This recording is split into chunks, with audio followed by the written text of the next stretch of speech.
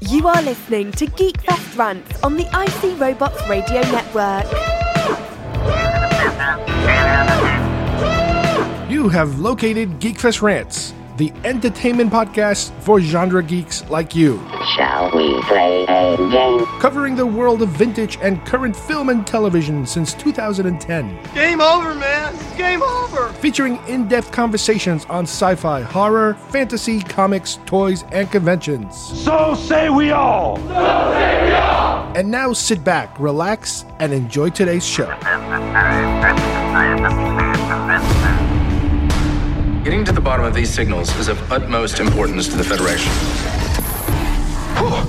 You never forget your first jump. Spock had a vision. He called it the Red Angel and changed him. I will find him. Nothing is ever truly gone. Termination begets creation. It's why life is eternal. Captain Georgiou. We joined Section 31. Fancy. You're gonna have to start trusting me. I'm sure you need to get back to your snake pit.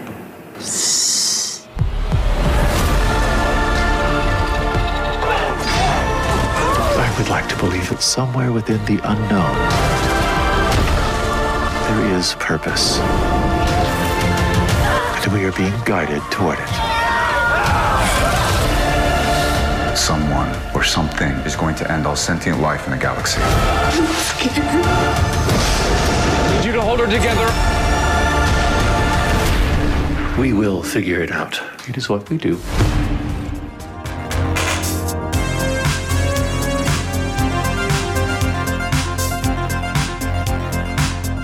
Hi everybody, and welcome once again to Geekfest Rant. My name is Carlos Perone, and today I'm joined by Steve Folks. We are going to tackle Star Trek Discovery Season 2. You know how big fans we are of Discovery, and we finally got around to going through the major plot points of this particular season, all the new things, what things we were really excited about, and what things didn't exactly work for us. But we hit it all. We're going to talk about all of it from beginning to end. So let's get started with Star Trek Discovery Season 2.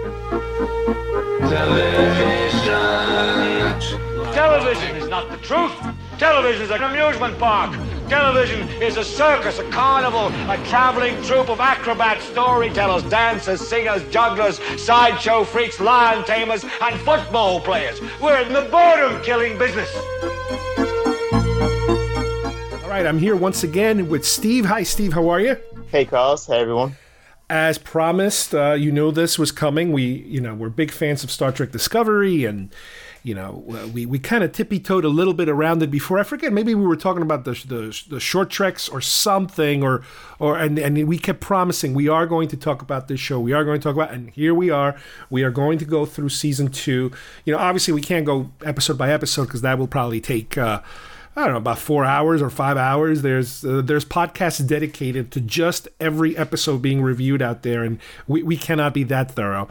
It's just too much information. But overall, why don't we first give a general summary of what we thought the season covered in terms of obviously being different than the first season. If you remember the first season, I remember it wasn't so much a cliffhanger because it was like something happened at the end that all of a sudden teased the fact that, holy crap, there's the Enterprise, this modern version of the Enterprise. Obviously, you're not going to see the little model and, all that stuff from the original show. Even though, believe it or not, if you think about it, it's kind of hard to watch a Star Trek episode that's being aired right now, an original episode that is not the modified one that I forget when the Sci-Fi Channel had it, that they did this whole thing where they replaced the original special effects with newer special effects, I guess to get people a little more interested in the show and that sort of thing. And I think now that's pretty much the only one I've been able to see anytime I watch, a repeat of Star Trek in the local channels that I watch them here. Yeah, even on Amazon Prime, if you go back and watch the TOS episodes, it's the new updated. Really? Wow. Yeah, it's the new updated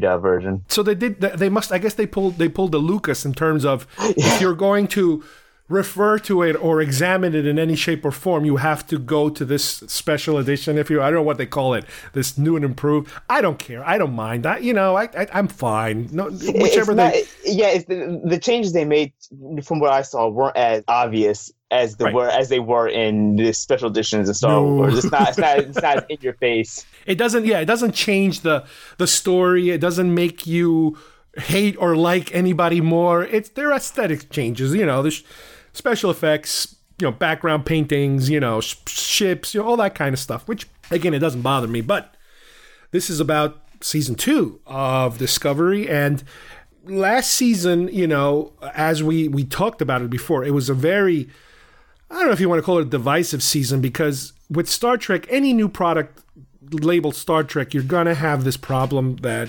not my Star Trek. You're going to run into that. That's almost a guarantee now with just about anything you deal with. You're going to run into that, part of the fandom that they're just not into it. And rather than walk away from it, they like to just sit there and just tell you how awful it is. It's like, why are you wasting your time? Go do something else. But we kind of muddled through it last year. We were enjoying it while some people were hating it. And this year, it's a little strange, I think, the feel of the show. Even though I still liked it, I felt like they were trying to kind of please some other people at the same time. So they were kind of trying to ride the line more this time than last time, because last time they weren't really riding the line. They did what they wanted to do, and then they got the reaction afterwards. They didn't have that feedback situation that you have when you get into a season. Did you kind of feel that that's the overall feel of the season, that it was different in tone? Yeah, definitely. I mean, from the first season, when they had all that behind the scenes drama, they were switching, showrunners and everything. So you can definitely feel that there was something going on in the first season. But now the second season, it was definitely, you can definitely feel, even right from the start, it was, you can tell the reaction from the audience. It was definitely felt in the writers' room. You can tell it was that they tried to take it into a sort of a less darker, more lighthearted, more fun, type of approach to it. Yeah. Now the story itself, like again, first season was very Klingon heavy. The beginning of the Klingon Federation War, and then halfway through it, we got a little bit into the Mirror universe. So those were like the two main places that we were visiting last season. This season, it all centers around what they call the Red Angel, this creature, this appearance, this being that seems to show up in different places at different times and create havoc in different parts of the universe in different times.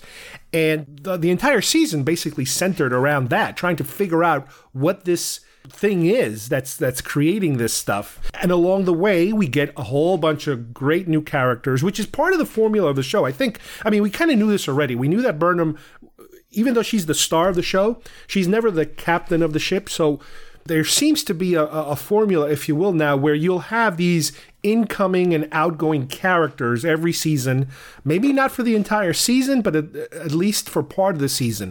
And this time around, instead of dealing with Lorca, who was the general, captain that we were dealing with, we kind of got used to it, after a while. Yeah. This year we have a guest captain, if you will, that's bringing us into this mission, which is Captain Pike. And why don't you give us a little background, and, for those who have never heard of Star Trek before, who is Captain Pike? Well, when you say they bring in a guest captain, that's, they really, pulled out all the stops for this one, because it is quite a name.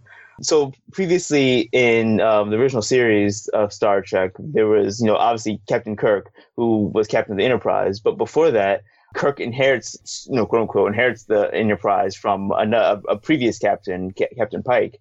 And so he was never, up to this point, he was never really front and center in any of the shows, or even the Kelvin movies where with Chris Pine as Chris Kirk, he was already in the wheelchair.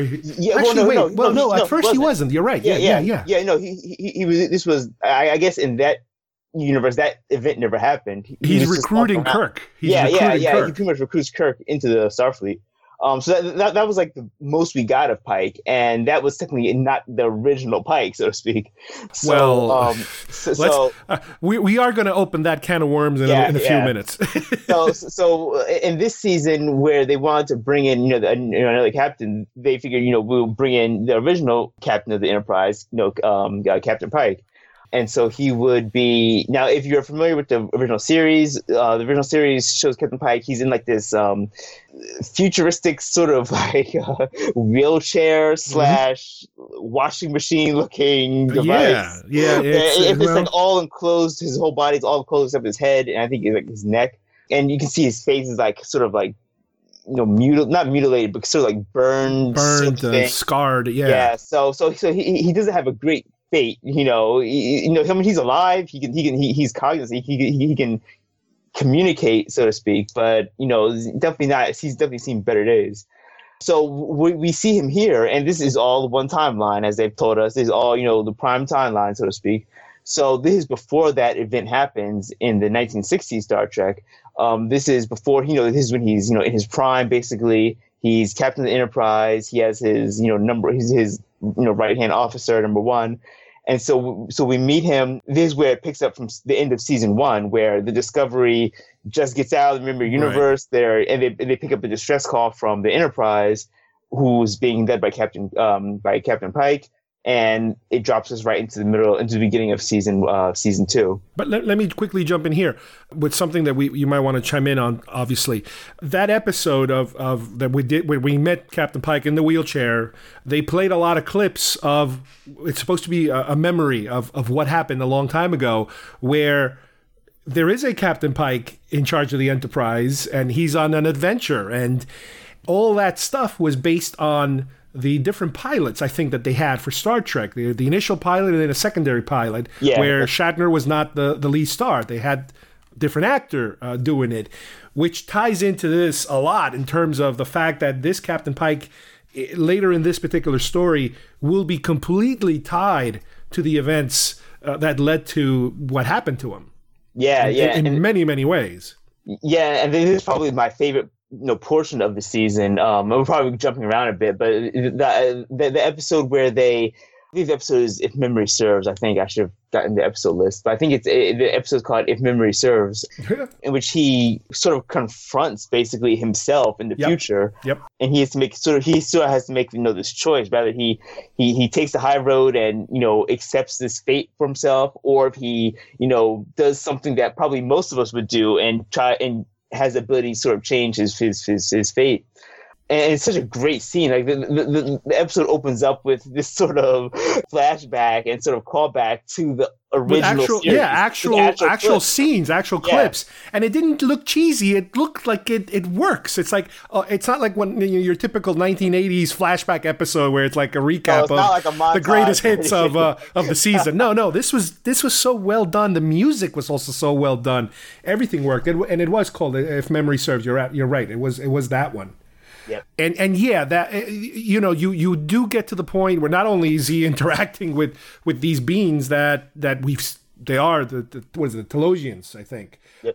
But he does see that flashback or flash forward, if you will, memory or vision of him in the wheelchair, and then he also sees what leads to that the some kind of reactor core breach or something that he has to stay in the specific room to get things done. Like a kind of like a Spock Star Trek 2 kind of moment where he has to sacrifice not necessarily his life but his body to save, I guess, the rest of the crew or some people around there.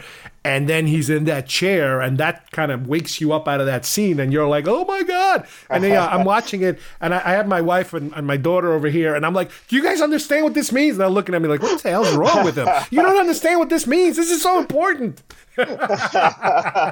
only us, only we type of folk can get that sort of excitement out of this. I love it. And it was like, oh, never mind. I'll just keep watching. But that like you said, that's like further along. I think that was episode 8 out of 14. So it's a little over halfway through the season. So what we're finding is that as a result of this, you would expect Spock to be in the Enterprise, but part of the story is that Spock is off his rocker. He's off. He's out there somewhere. They don't know where he is. They're accusing him of murder because he was in an insane asylum or something.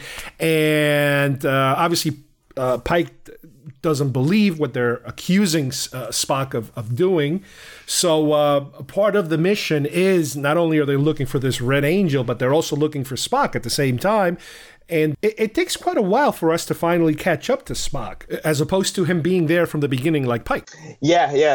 And I knew they were going to do that too. I knew they were going to sort of build up Spock to be, sort of. I knew we weren't going to get him right from the beginning of the season. I sort of figured that they would want to, keep him, keep us watching, keep us, keep us Star Trek nerds, really, invested in these finally, in the big reveal, showing Spock, which was actually sort of a not a complaint of mine, but I felt like this season was like after the reaction to season 1, which a lot of people didn't enjoy because there was such a lack of focus on the actual bridge crew, and there was actually like a lot of people felt like the focus was so much on Michael Burnham that the rest of the crew never got their sort of due.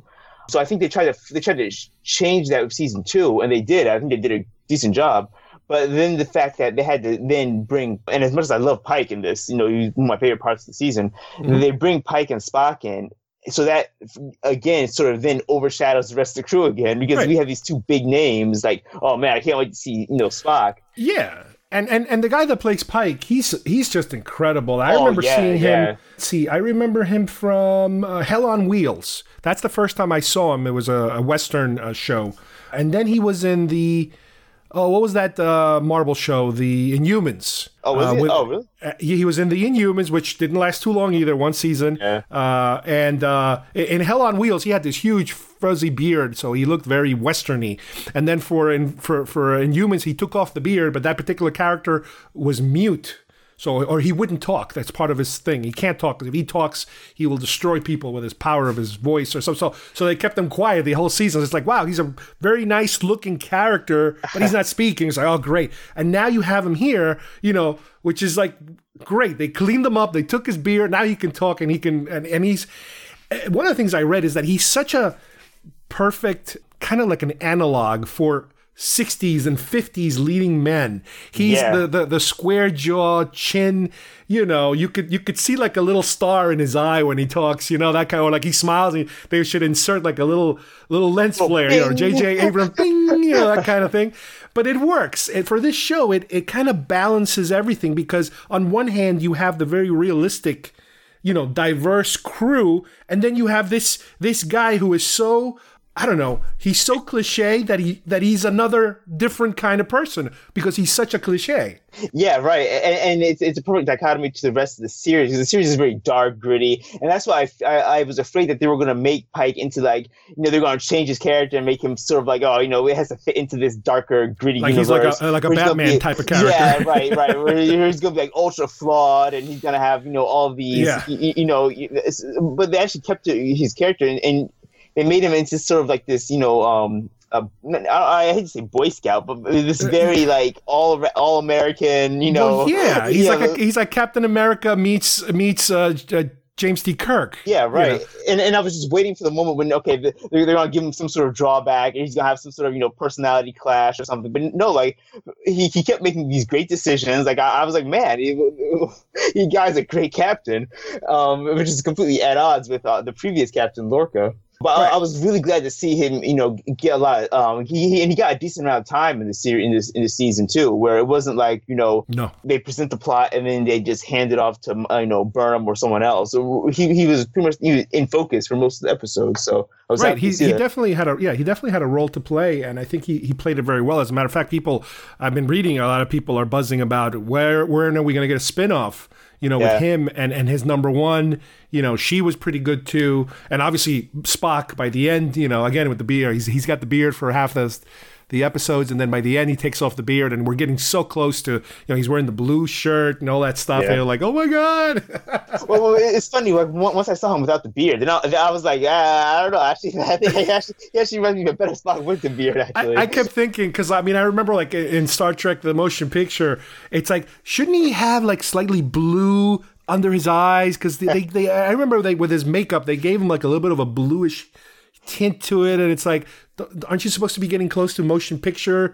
But it's not. This isn't motion picture Spock. This is Star Trek Spock. So they gotta. But again, obviously the uniforms look close to what we're used to. The colors. Uniforms look great. Yeah, that's another thing too. They went to more towards the retro colors. The retro style. Yeah, and I never had. And again, this is a problem. People. I swear, Star Trek fans will fight over anything, but people also had a problem with the Discovery uniforms. Where they're like, those look so they look like military uniforms to me. I don't see the big deal, but I will admit, I actually enjoy the newer classic uniforms technically. Right, in and you can kind of see. I really like them. They were.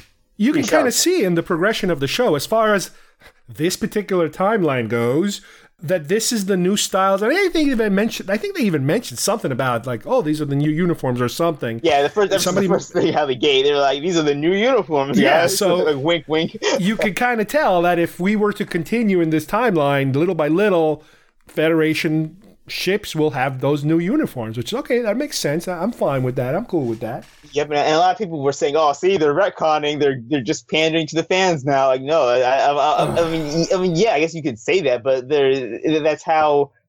If you look at history of military, we're not wearing the same uniforms we are from the 1920s. It's uniforms change. Yeah, well, you can't even get into that argument. Yeah. One other thing that was introduced into this season was the fact that it was very Klingon. What's the opposite of heavy? Light. It was very Klingon light, and we do get it initially in the first couple of episodes. I think the fact, it's already spoken in the beginning. The fact that Tyler is already, because some time has passed already, and Tyler now is with the Klingons. But there is a problem because of the child that was born. I think, was he born during the last season or? No, because between seasons. Revealed, yeah, I guess it's technically between seasons because it's revealed that he exists basically. Right. Season, so they have to kind of fake his death, because the child's death, to be able to put him into hiding, and they also have to. Do they pretend they killed Tyler also, or they kill? They pretend that Tyler's dead and the baby is dead, so that the mother now is in charge of the Klingon Empire, and she's in charge, and to hell with that guy. But in reality, she knows he's alive. The baby's been put away somewhere safe, and Tyler is working with like the secret. What is it, Section 31? Yeah, Section 31. Section 31. So he's now this shady, half Klingon, half human individual. But the baddie this time around ends up being some kind of I don't know how you could explain, like a computerized, all-knowing, data-collecting virus or something? Is that how would you describe it? I would describe it as Google. Basically, what you described, it sounds like you're describing Google. Some all-knowing. No, but it's called it's called Control, where it's basically, it was created by Section 31 as sort of like a Skynet type sort of scenario where they could have like some sort of like all NSA like ability to sort of monitor everything, because Section 31 is like this clandestine spy organization. And this is never really explained, but somehow it becomes sentient of itself and it wants to get more Now, is this the same Section 31 that appears later in all other incarnations of Star Trek? Yeah, it's the same, much to some fans' dismay. Yeah, it's the same Section 31. But because this is a prequel, this is before Section 31 had to sort of go underground. Because if you watch the other later series, like Deep Space Nine, Section 31 is very, like, no one really knows about them. They're very in the shadows, very murky. Yeah. They operate, completely outside of this Federation. And in this, they're much more upfront. Like, this would be on the level of like the CIA working with the FBI or something. The organizations are known. People know about them. They're just, what they do is secret. Yeah, but their existence is known. Now, the powers of this I don't know what you want to call it, a creature, this program, whatever you want to call it. It's to some point, I remember, where we were getting close to the end of the series, and in the manner that this virus would infect not only a program, but other people so directly that they could just kind of touch and inject them with the virus. It was people were saying it was very Borg-like, and could they be kind of laying the groundwork for the proto-Borg, if you will? Which the only thing I kept remembering was at some point, and I think it might have been in, maybe it was Next Generation, and Guinan talking to Picard about, oh, the Borg, we knew them 1,000 years ago or something like that. So it's like, could this be a proto? Well, now, granted, if you're dealing with time travel, all the rules go out the window. Yeah, but much. Do you think this could be a Borg thing? Because some people are, no, get out of here, get out, no Borg, no Borg. But some people are saying, yes, this is a Borg nod. What do you think? Yeah, and that was instantly where my mind went. Once I started seeing like the scenes of the nanobots and all Leland, that, being like sort of quote unquote assimilated. Yeah. You know, once I saw that, I was like, oh, okay. Like they had like the green like laser things. Like, I was like, okay, I think pretty sure they're gonna introduce the Borg. But like you said, you know, I thought that the Borg would have already existed. In fact, in the show Enterprise, there's an episode with the Borg in it. So I figured, I was like, okay, if it's not the creation of the Borg, maybe it's like how they got more advanced or something, or how they, you know, maybe they were a very rudimentary, you know, sentient life, you know, but then somehow this happens and they are able to, you know, improve themselves, or upgrade, so to speak. But yeah, I don't know. It's never been. I don't think they've said, you know, yes or no to it. But it is very interesting. Like the similarities are very, you know. Right. So as we get further and further along in the story, as they're finding all these connections and all these appearances, obviously we get to meet all these different worlds and blah blah blah. We get to a point where they realize that, or they're thinking that this Red Angel is Burnham from a different timeline or from a different time period.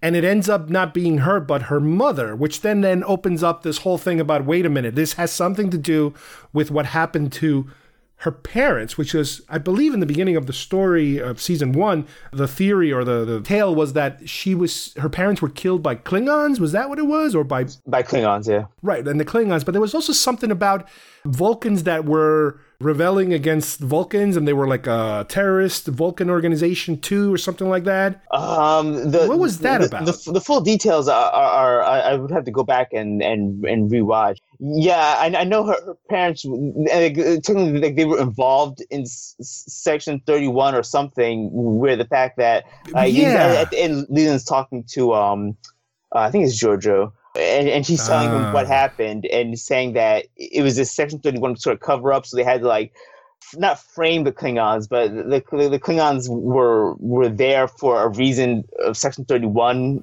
They were conducting experiments or something, and they got caught. Yeah, something like that. Yeah, exactly. So, you know, we do find out that, guess what? I guess the mother was able to survive by jumping back and forth in time through, I guess, some of these experiments that they were doing.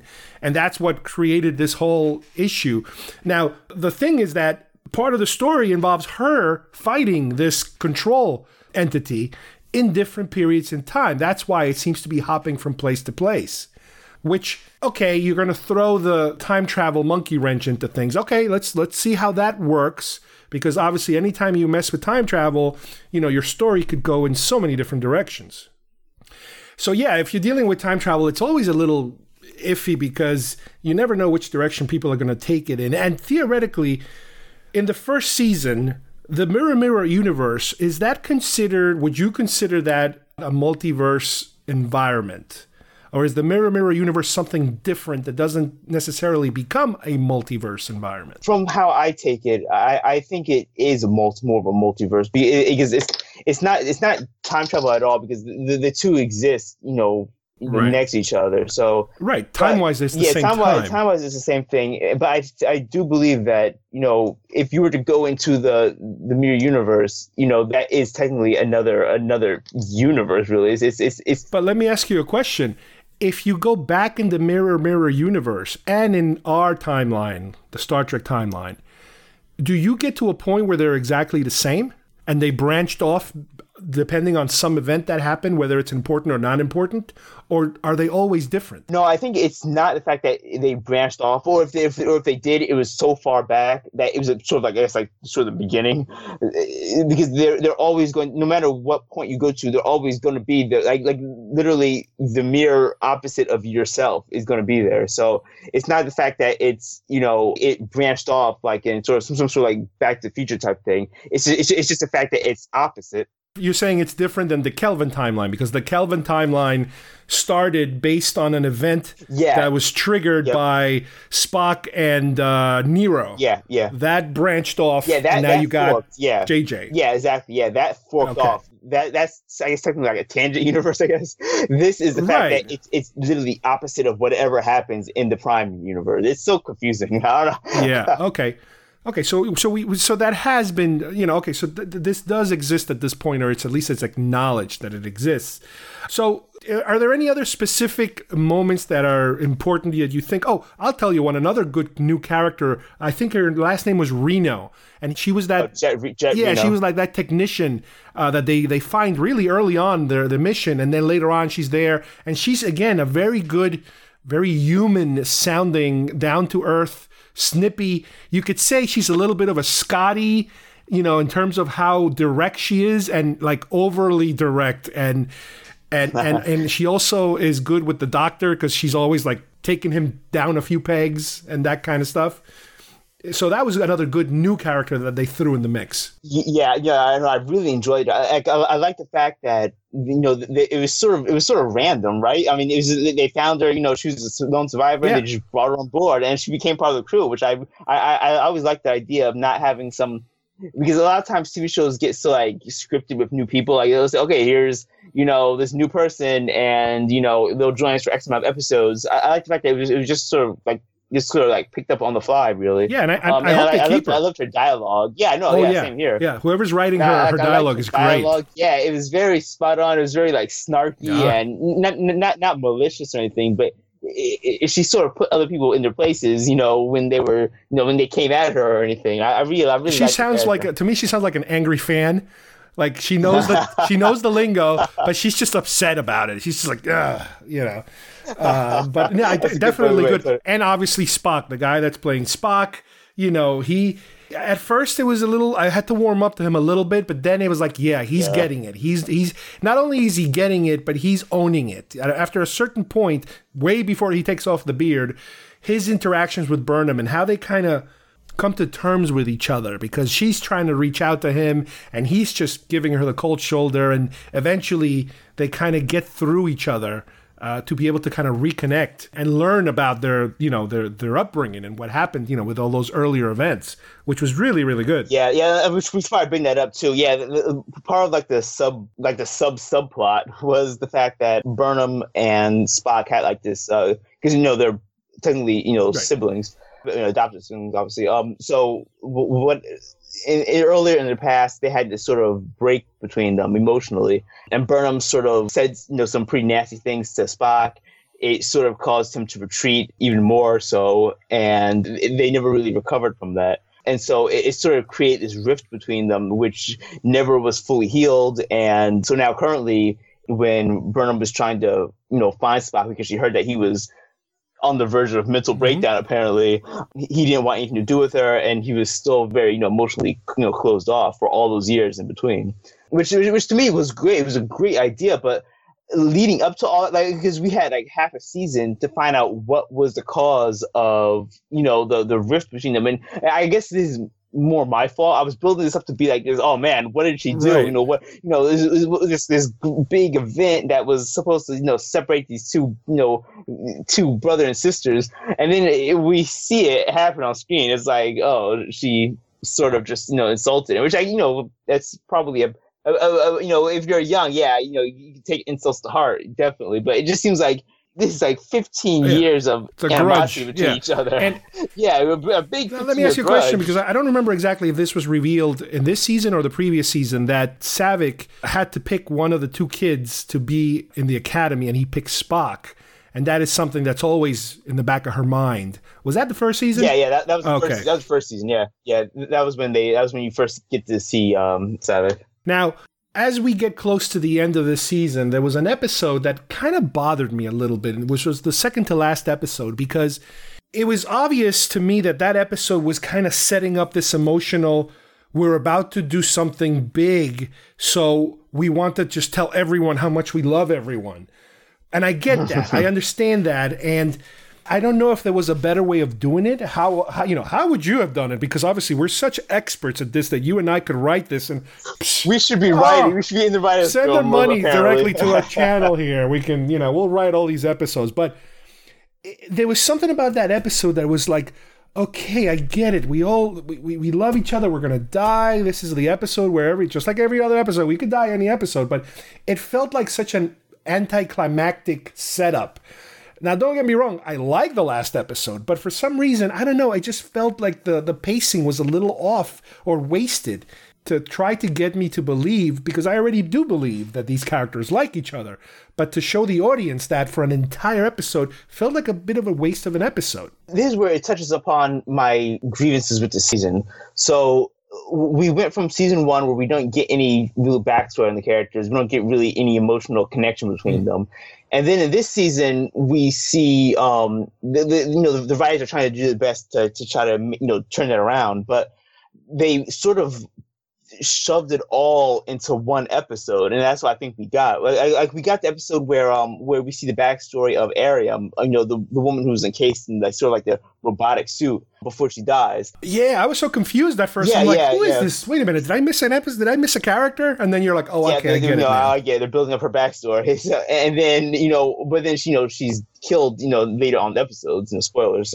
Now let me ask you a question. Don't you think that would have worked a little better if she was one of the not the second, but the tertiary characters, either of the other two women? If it was her, it would have felt a little more real. Yeah. Rather than create a red shirt, basically, so you can dispose of it and make you feel bad. Yeah. They could have taken advantage of that. Yeah, I know, yeah. And I mean, she wasn't in season 1, but she's just so relegated to the back, we hardly noticed her. So then they shove us some backstory, into the front episode, so I'll feel bad for her, and then they kill her. So it's so manipulative. But to your point previously, there seems to be like this episode where they wanted to cram as much, feeling and emotion as possible, but it just came off as, I appreciate what they were doing, but they should have spread it out over the whole season instead of shoving it all into one episode. Because then it felt very, very uneven, because then the next episode, like you were saying, was just all action. It was just this big space battle, which should have been, oh my God, should have been great. I liked the way it looked. I liked the way, the sound and the, CGI was beautiful, but it just felt like it was just a little too much. Like the first episode, was just, the second to last episode was all emotion, all character building, and then the second one was just all action, all explosions. So it felt very uneven to me, and even for me going through the whole storyline of the whole Control taking over, it felt like it was just sort of been done already. So I wasn't sort of invested into it as much as I wanted to be. I'm not sure how you felt about the whole Control storyline as a whole. It really didn't bother me. I wasn't that. I mean, I like the first season more as far as bad guys go, because I like the Klingons. I like seeing the Klingons being Klingons. Yeah. This was, again, a typical, if you want to call it typical, a Borgy kind of, crazy machine, crazy technology-based bad guy, which, okay, we've done it now. Let's move on to something else. I get it. Fine. That's okay with me. But yes, that last episode with the battles, again, and I mentioned this, and you mentioned this on the first season, I feel like I'm watching a film every time I see this show when it comes to special effects. Yeah. I was, normally I sit on my couch and I start to lean back, and I lean back a little more, and I start to angle, and my angle goes to the side, and my head hits the back of the couch, and God forbid anything hits my head, I start to get sleepy. For this show, I have to sit up, put my feet on the ground, and sit upright, because I feel like I'm watching a movie, and I don't want to, I feel like guilty if I fall asleep, because it is just such an experience to watch these battle scenes there. I mean, again, they're like, again, for people that don't like J.J. Abrams, they're J.J. Abrams movie quality scenes. I mean, I don't, and I know some people complain that they're a little too much. They're a little, I don't like Transformers action. It's just too much. I get dizzy. I don't know what I'm looking at. I feel like I'm underwater upside down because the movement is so crazy. Here, they do go crazy with the movement. Don't get me wrong, but it feels good in the way that they do it. The space battles, all of that flying through space kind of stuff, even if it's in, those armored suits they were using or those smaller fighters, I cannot complain at all about the special effects. One of the greatest space scenes in this second season to me was, the first season had that first opening battle of the Battle of the Binary Stars, which was great. That sort of set this standard for what we were going to expect.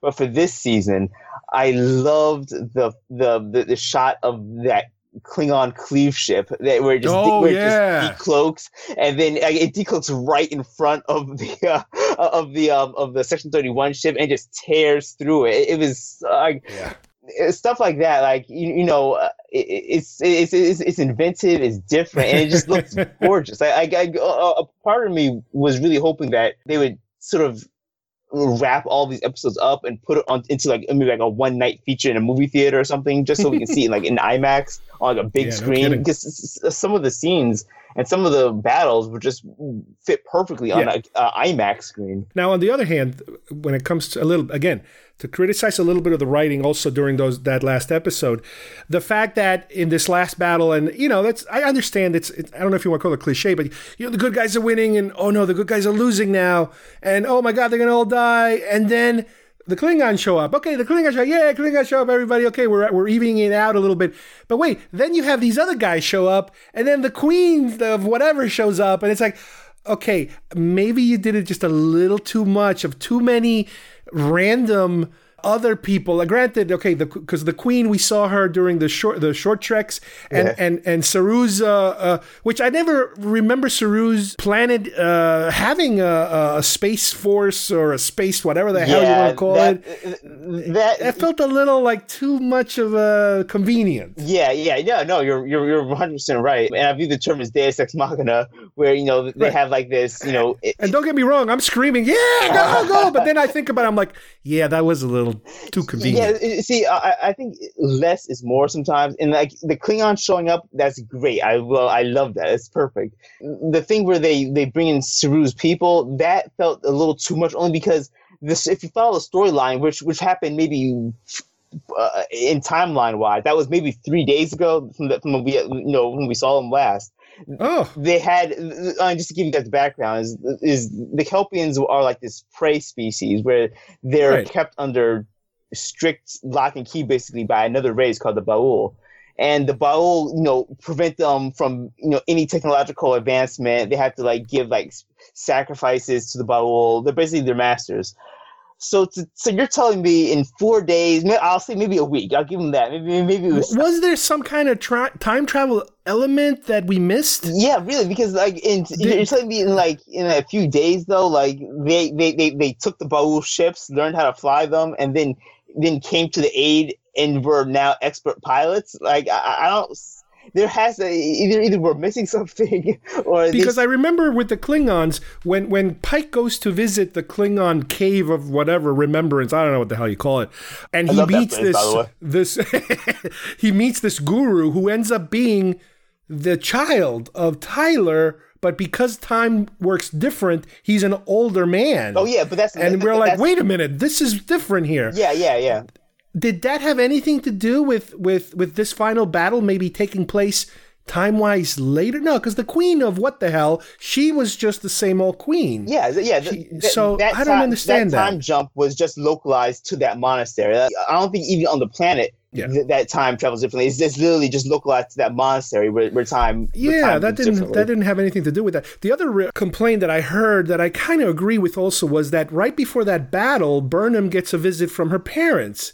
And it seems super convenient that they're so far away from everything that her parents can just get on a bus and arrive there and, hey, good luck. We're all counting on you. Goodbye.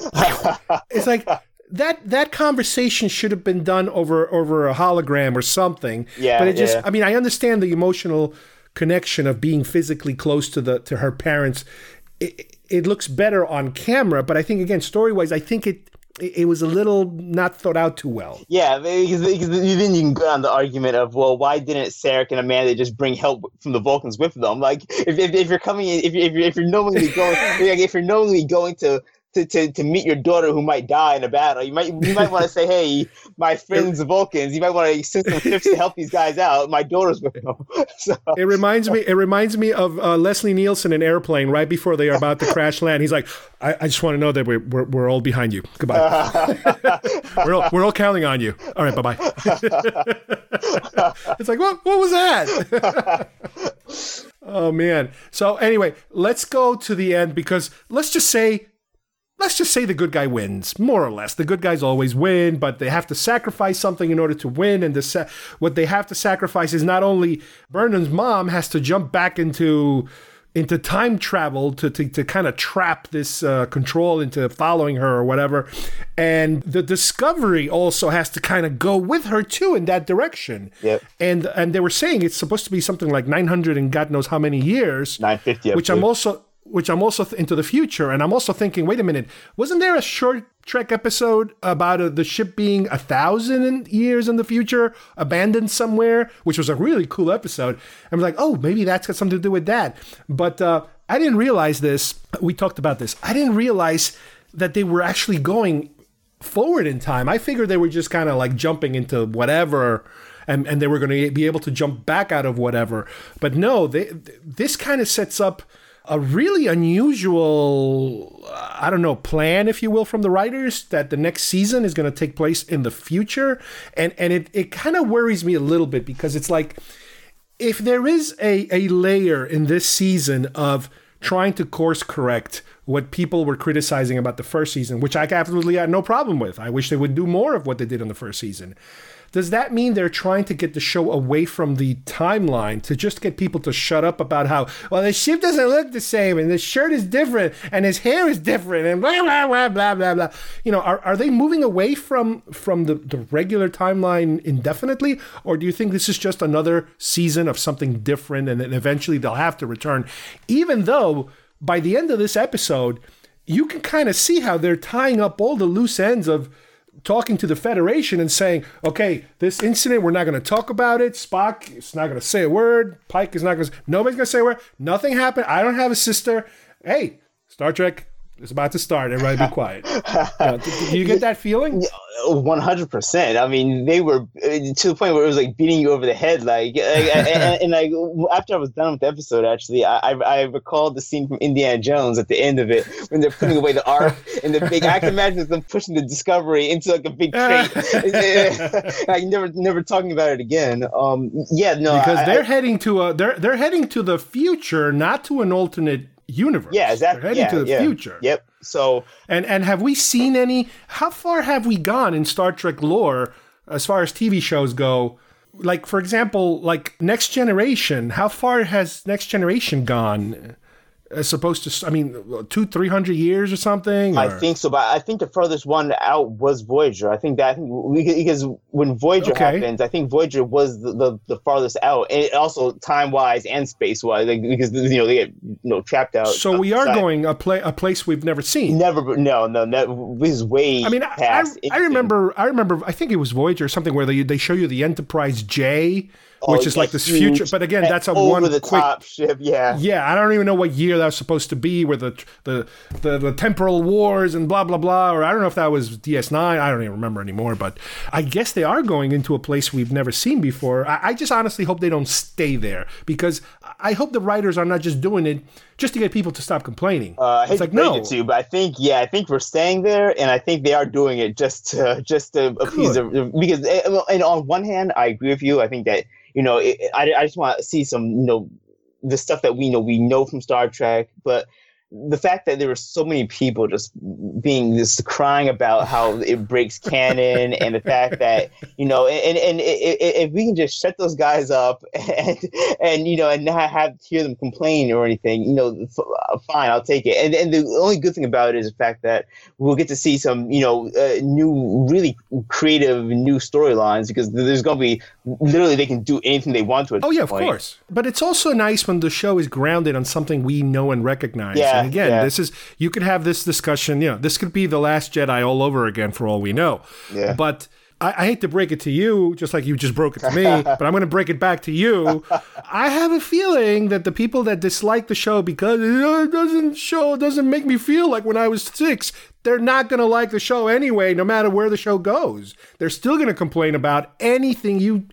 why is Burnham... Well, this show is just SJW, and this is the women in the ship. They're still going to hate that. Yeah, it's like, why give them an inch if they're going to just crap all over it? You're right.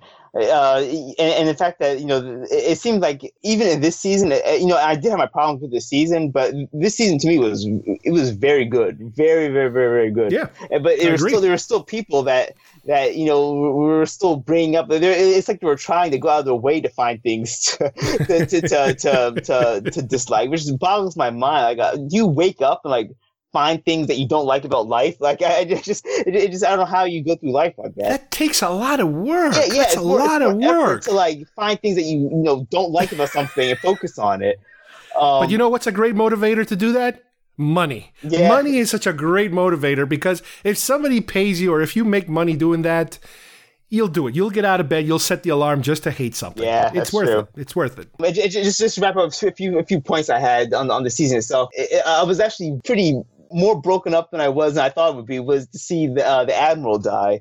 Admiral Cornwell. I really liked it because she had a much bigger role this season, and she had a few nice moments with Culber. Culber was, that's another thing we probably didn't even touch on, where Culber was pretty much brought back to life, basically.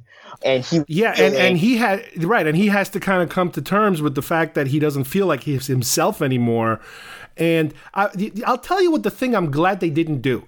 Because this is a controversial character, because he is a gay character with the Doctor, I'm glad they didn't go the route of he's reborn now, so he's no longer gay. I'm glad they didn't do that because I'm like, what? But no, it's the fact that he's a different person. He's just not into him at that moment because he's still kind of figuring it out. But I'm glad that by the end, he kind of came back to his old self, more or less, and kind of reconnected with him. So I'm glad that happened because I'm like, oh no, don't do that because please. Oh, that was a huge mistake. I think I would have had to been the angry fan at that. I'm glad he kept his character, and I suspected that they wanted to write some drama in, to give him sort of like this, post. Mortem stress, really. So, that was fine. And it worked. I think it worked. And I don't know if originally they were planning on getting rid of that character. And then as sometimes you hear people react really well to a character, so they have to figure out a way of writing him back in or keeping him. I don't know if that's what happened. Oh, no, I don't know if this was intended all along. Oh yeah, no, it was because they were planning to kill him. But in fact, I do sometimes I tweet to some of the actors and the Star Trek writers room and everything. And so now his name is escaping me. The actor who plays Culber responded to one of my tweets saying, saying that don't worry, I'm coming back. They found it's really great story beat for me to come back into. So. And I like the fact that he also looks different. He looks older. His hair is grayer. Yeah. So it's like him being reborn also physically changed them too. So that's like, he looks a little different. It's like something's off. Yeah. And Stamets, he's not. I mean, he's still a jerk a lot of times, but I like the fact that the Doctor can kind of put him in his place. He can kind of calm him down and like stop being a jerk. Be nice, and he'll kind of get nice again, and then he'll be a jerk again. Tilly, I really didn't see much growth in her this season. She's still kind of flippy, whoopy, but I guess that's her character now, and I don't know. Every now and then they do give her something important to do, and her connection with the Queen, that was obviously part of the, we need everybody's help to beat the bad guy, so that was her connection. So that was all right, I guess. That was okay. I felt like they overdid Tilly sometimes. I felt like, because in the first season, like, she got a lot of attention, like people really liked her. She did. But I think they sort of swung the opposite way. But I think they gave her a little too much, comedy. Where because I wanted to take her more seriously, because in the beginning of the season we learned that she was going through the whole academy training for a captaincy training role, which is, I guess, they have a track for certain students or certain cadets. which is I thought that was great. That was cool. Some sort of like sub storyline like that. But then they kept bringing her in, and all of her lines were more of like comedy based. Like she became more of a joke, really. And I mean, there were certain scenes, like you said, with the Queen, which I thought was a great idea, bringing her back. They seemed to play Tilly more for comedy this time, and I was like, I don't know. I wanted to take her more seriously. Yeah, and then Saru, again, through the short treks, I think we got more out of him, and then when he returns to the planet, we get a little more out of him. But I really didn't get any standout moments from him this time around. In terms of during the first season, there was this friction between him and Burnham, and how they kind of have to come to terms with each other. That does, they can't do that again. They can't repeat that. It'd be repetitive if you have them again. I don't trust you. You don't trust me. That kind of thing. Okay, it's been done already. So I don't know what else they can do with him. And I know maybe this is part of the formula of the show, is that certain characters, which is, I don't know if you can call it a trend or just the way modern writing works, successful writing, the Game of Thrones formula of, yes, certain characters are going to die, and they want you to attach yourselves to a character because they will kill that character off at some point. So I don't know, maybe that's what's in the future for some of these characters, that they do want us to kind of cycle in and out through characters. I don't know. But the background characters, I really didn't get too much new information on them. There's the A, the B, the C, and then you have the non-speaking characters, but even the C-level characters, the other people in the bridge that get maybe one line per episode. Yeah, I guess at some point they got to throw them a bone and give them something. Yeah, I was hoping so. And we did get some, like, to me, the season started out like they were going to sort of go very heavy into the characters, but then it sort of mid-season it sort of shifted back to being revolving around Burnham's story and everything, which was fine. But it just seemed like it seemed like they were like going to address some of the concerns from the first season where it wasn't a lot of the character development. But then toward the end of the second season, it just went right back to the same sort of focus heavy on Burnham and focus heavy on one central story. So, which I didn't love. I would have liked it to be a bit more of a share to all the characters in general. But we did get a decent amount. We got some of Detmer, the girl with the sort of like bionicle eye sort of thing. Yeah. We got some of her. We got a lot of Saru, which was good. Like you said, some Tilly. So it was spread around to most of the crew, some of the bridge crew rather. So yeah. So I'm looking forward to the third season. Obviously, what a shock! If the first season was an A, this season I think is something like a B+. I would say I don't think it's as good overall, not as good, but there were such a good elements in it. Like for example, again, all the Pike stuff was A-level material. The bad guys, I can take them or leave them. I was more impressed with the Klingons of the first season. Yeah, I don't know. Like I said, I don't know where we're going to go in the third season. I hope they do the short treks again to kind of tease us into maybe what could be happening. Yeah, they are. Yeah, they are. I think they said they're going to start them over the summer. From what I hear. Good. Yeah. So yeah, I'm comparing the two. I think this season had like higher highs. To me, if that makes any sense, it had like the moments that it did do right, more peaks and valleys. Yeah, exactly. From the parts that it did right, it really knocked them out of the park. Like the whole Pike, if memory serves, episode was just phenomenal. The first season was good, but it was more consistently like it was more consistently good. It wasn't really like I didn't have any like wow moments where I was like, oh, this is the best thing ever. I got to rewatch this. So yeah. There's another great season, and I'm looking forward to season 3. I think we're gonna be there for a while. Though I don't think it's gonna be a mirror thing where we're gonna be in and out. I think we're gonna be there for a bit. And if they're gonna be messing around with time travel, I wouldn't mind not spending a lot of time, but maybe making a few pit stops along the way to other Star Trek time frames that we've seen before. Do a flyby by the Enterprise D or something, You don't have to get into conversations with people, but all of a sudden it's like, wait, are we here? No, wait a minute, this looks different. What's that ship? Oh no, let's get out of here. That doesn't look like our that kind of stuff. They are starting the Picard series, so there is opportunity for them to like sort of work in tandem with other series. Because there's a Section 31 series coming out. So they have, and there's an animated series too. Yeah. So they have the opportunity to sort of work now that they're all on the same timetable here, they can easily, reach over to one group and say, okay, we want to sort of, maybe put in a story idea from the Picard show and use it later on in the Discovery. It's possible, yeah. Well, overall, like I said, I'm very happy with it. I can't wait them to start sending us information on what's coming up next, and when are they going to start shooting, and when are we going to see a trailer, and when are these short treks coming, and all that stuff. So I'm pretty sure we're continuing with the show. Oh yeah, definitely.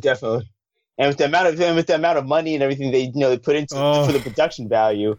It's like I said, it's a little movie. But again, thank you, Steve, for joining me today. This has been great, and we will return as soon as we have more information. Thanks, Carlos. It was a pleasure. The Talking Trek is something that we probably should do more of to rival the amount of Star Wars we talk about. No kidding. You got it. Thanks, Steve. Yep. Take care, everyone. All right, I hope everybody enjoyed today's show. Once again, I want to thank Steve for joining me and going over Star Trek Discovery Season 2. This was a very good second season for this particular version of the franchise. As you've heard, there were things we liked. There were certain things we didn't like too much. But we are just as eager as we were the first time to see what happens next. The show promises to take us to a different place that we haven't been to before. And I can't wait to see what direction it goes and to see what other directions the Star Trek franchise goes towards, because there seems to be a sort of a resurgence, I think, of Star Trek interest. And I would bet that a lot of it has to do with this particular show's success. Standout characters this season, obviously Pike was a big plus, for the show, and obviously Spock. So who knows, maybe in the future we'll see some more classic characters visit the show. So on behalf of everybody here, thanks for listening, and we'll see you here soon at GeekFest Rants. Bye-bye, everybody.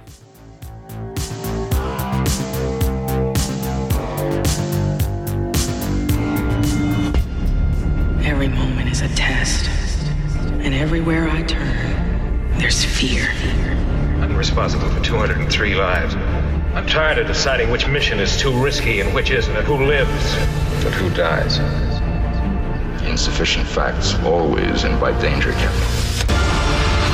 I was raised to believe that service was my purpose. I see an outsider, a child molded by wisdom and human compassion. We speak about the objective hardness of the Vulcan heart. Yet how little room there seems to be in yours. I'm responsible for forging my own path. We all are.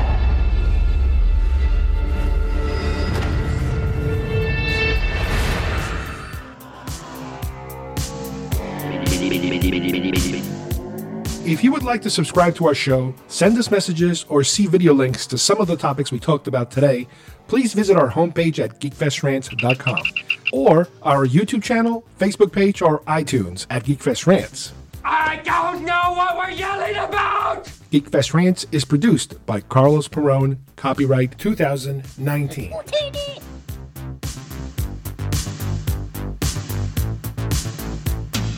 This broadcast is part of the IC Robots Radio Network. Visit icrobots.com for this and many other nerd/nostalgia related podcasts. You won't be sorry for long.